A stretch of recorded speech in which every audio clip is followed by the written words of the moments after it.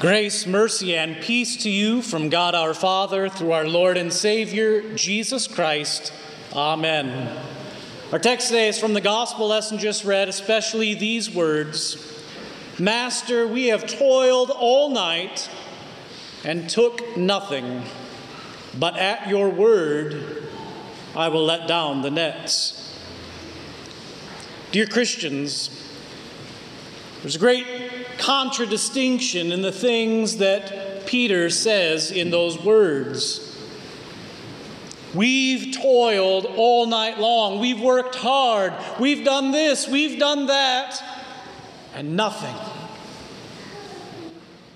But at your word, we'll let down the nets.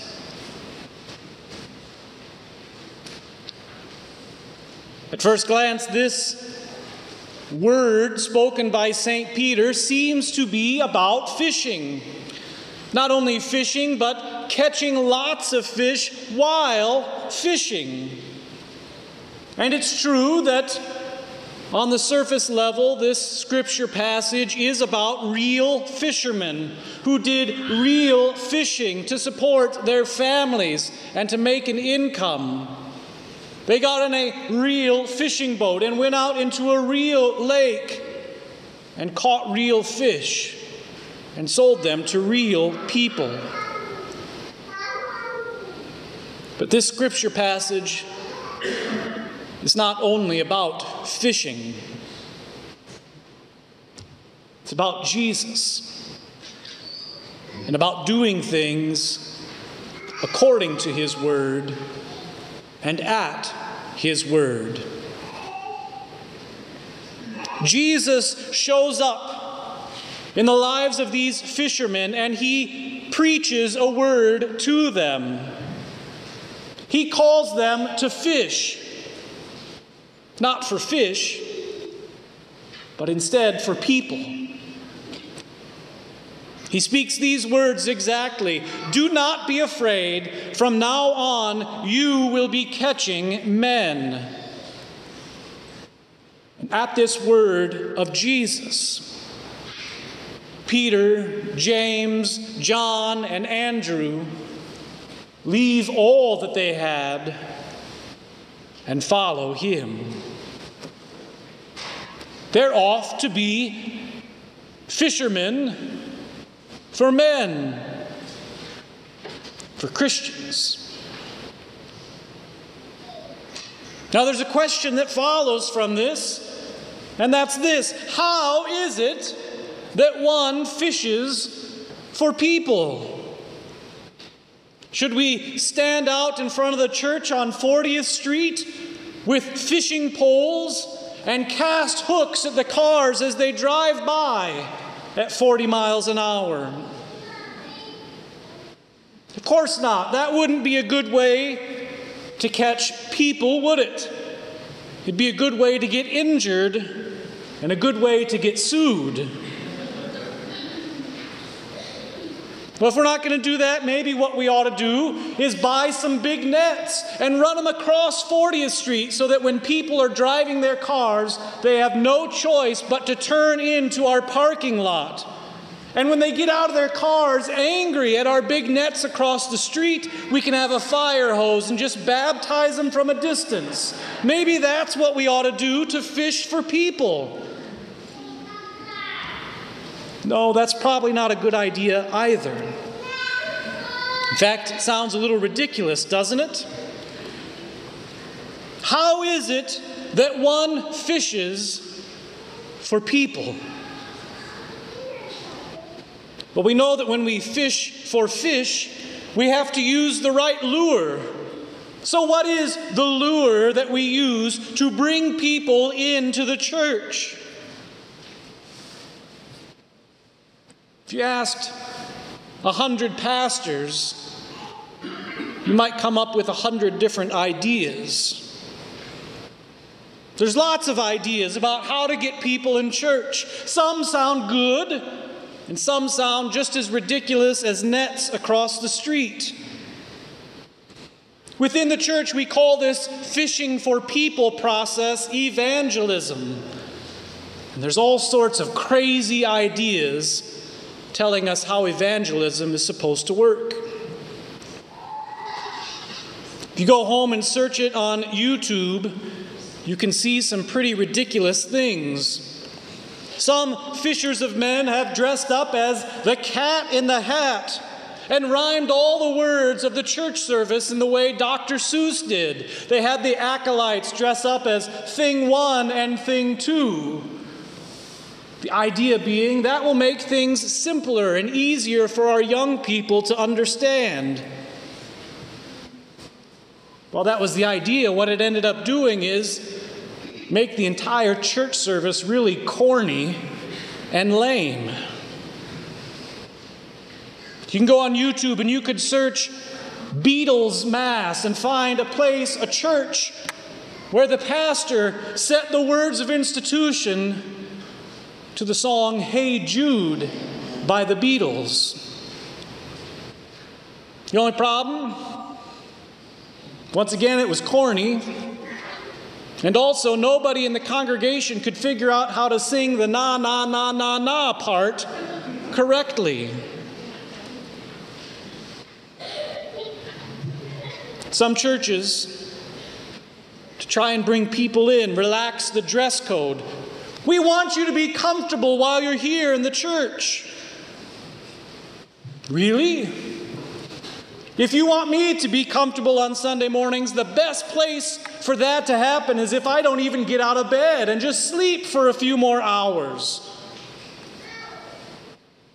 Some try to change the style of the music so that it's more modern, earthier, more familiar with what we are used to on the radio. Really? I haven't seen a church band yet that can blare out music as good as Aerosmith or Boston or Nirvana. And to be fair, there are some churches out there who teach that to bring people into church, you need to bring them into the worship service and create new laws about the right way to do it. How to hold your hands, the correct direction to turn, the perfect number of degrees to bow at particular parts of the service. There's all sorts of ideas. But there's one problem with them all. They all end up being God's Word plus something else. God's Word plus being comfortable. God's Word plus having better music. God's Word plus acting the right way. God's Word plus. And behind it all is a confession that says God's Word is not enough. Some churches have done the same thing with their theology, trying to make it more palatable, as if that would lure people in. They've abandoned close communion and instead welcome all people willy-nilly, even if they're not Christian. They do this even though it's the Lord's Supper, not the church's supper. If it's the Lord's Supper, shouldn't we do what the Lord says about it? Some have loosened up who can be pastors in their church body. Some have tried to make marriage more palatable to our modern sensibilities and sophisticated opinions. Some churches have denied that Jesus is God. Some churches have said you have to worship on Saturday. And behind all these things that happen in churches, even here in Lincoln, Nebraska, is the confession of faith that God's Word is not enough.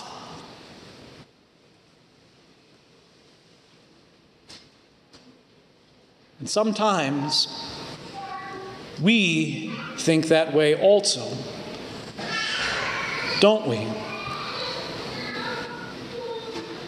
If only church were a little shorter. If only the pastor were more dynamic. If only the sermon wasn't 45 minutes long. If only the pews were more comfortable. If only the temperature was right. If only. If only.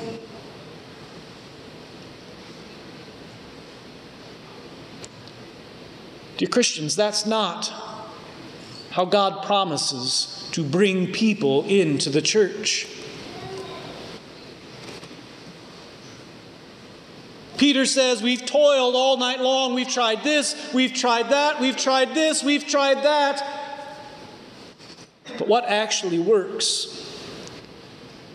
At your word, Jesus. It's God's word that brings the church into existence, that calls it, gathers it, and enlightens it from among all the people of the world. At your word. Jesus doesn't promise to work faith in a way that's entertaining or exciting or comfortable or fun. He doesn't promise to work faith in the way that you want him to. He doesn't promise to always say what we want to hear. God promises to work faith in his word. It's only his word that God uses to catch souls into his church. You see, God is a jealous God. He works the way he wants to. He will not share his act of salvation for you or with you and your works. He'll do it all by himself, at his own time, in his own way, through his own means. And we cannot add or subtract from the work that God does in and through his word. We see that in the way that Peter catches fish. He's tried everything the night before. Lord, we have labored all through the night but caught nothing. We've tried our best fishing spot. We've used our gill nets and they didn't work. We used our throwing nets and they didn't work. We tried spinners and spoons and jigs and Mr. Twisters. We even tried live bait with worms and minnows. But we've caught nothing by our own devices. But at your word, we'll put down the net. And when the net is lowered at Jesus' word, the net is filled. The fish are so plentiful that 2 boats cannot bring them all in. God's word has accomplished what it said it would. It fulfills what it promises. Even at silly seeming things like fishing, God's word does its work. And if God's word can bring fish into a net, what will it do for fishing for people? It's at the word of God that we are saved. It's at the word of Jesus that we're brought into the boat of the church.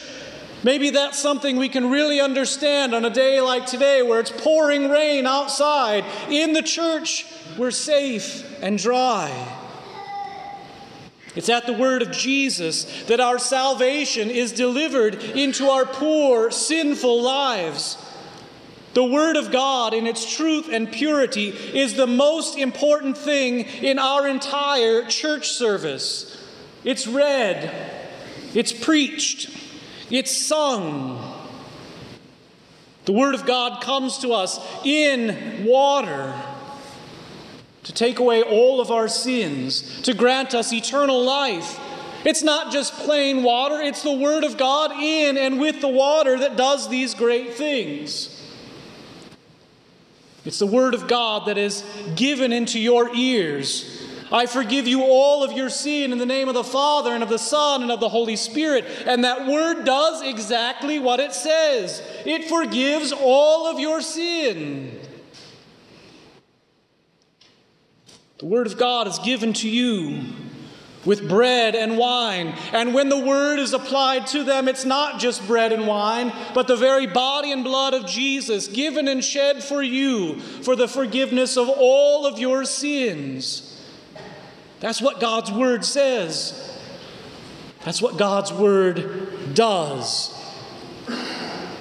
The Word of God always works salvation. The Word of God always delivers it to you. Where God's Word is, the Holy Spirit calls, gathers, and enlightens the entire Christian church on earth. God's Word brings you Jesus. You see, Jesus himself is the Word made flesh who dwelt among us. Jesus is the Word who lived a perfect life. Jesus is the Word who went to the cross to suffer, to bleed, and to die, to forgive you all of your sin, to grant you eternal life in God's kingdom. God's Word was pierced for our transgression and crushed for our iniquities. Jesus is the Word who died and rose and lives even now and is proclaimed throughout the world to call the church into existence. What is it that creates faith? What is it that fishes for people? God's Word. God's Word alone. God is a jealous God. He will not share the work of your salvation with you. He'll bring it to you in the Word, accomplished already by Jesus. And anything that we add or subtract to that Word is just fluff. Jesus saves. Jesus alone. And Jesus comes to you in His Word. Dear Christian, this has serious implications for you in your life as you think about what church you attend. We pastors always get a little nervous teaching you what to look for in a church, but it's important that you know what is most important. If the need arises for you to look for a new congregation, what is it that you look for? Some churches will try to bring you in with all sorts of fancy lures. They might bring you cookies. They might have fun, exciting worship or comfortable lazy boy chairs for you to sit in. They might tell you how relaxed their atmosphere is. You might think everybody there is friendly and that things are exciting or modern. They might have a brand new, beautiful building. And it might always be the perfect temperature. These things seem really nice. But what you actually should be looking for is this. Is God's Word the center of every single thing that's done? Is it taught faithfully, preached rightly, delivered in sacraments according to their institution? Is God's Word, Jesus, the center of the worship service? Or do other things sometimes get in the way? Did you see what Peter and the other apostles did when they heard the word of Jesus and at the word of Jesus caught all those fish? The Bible says They left everything else behind and followed him.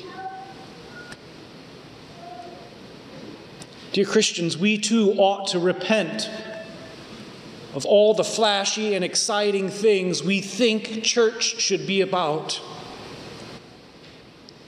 We should look only to Jesus and his word and his promises. When we look for a church, we look for God's word. For at the word of Jesus only are we saved. At the word of Christ are we brought into the ark of the church. It's not even the pastors.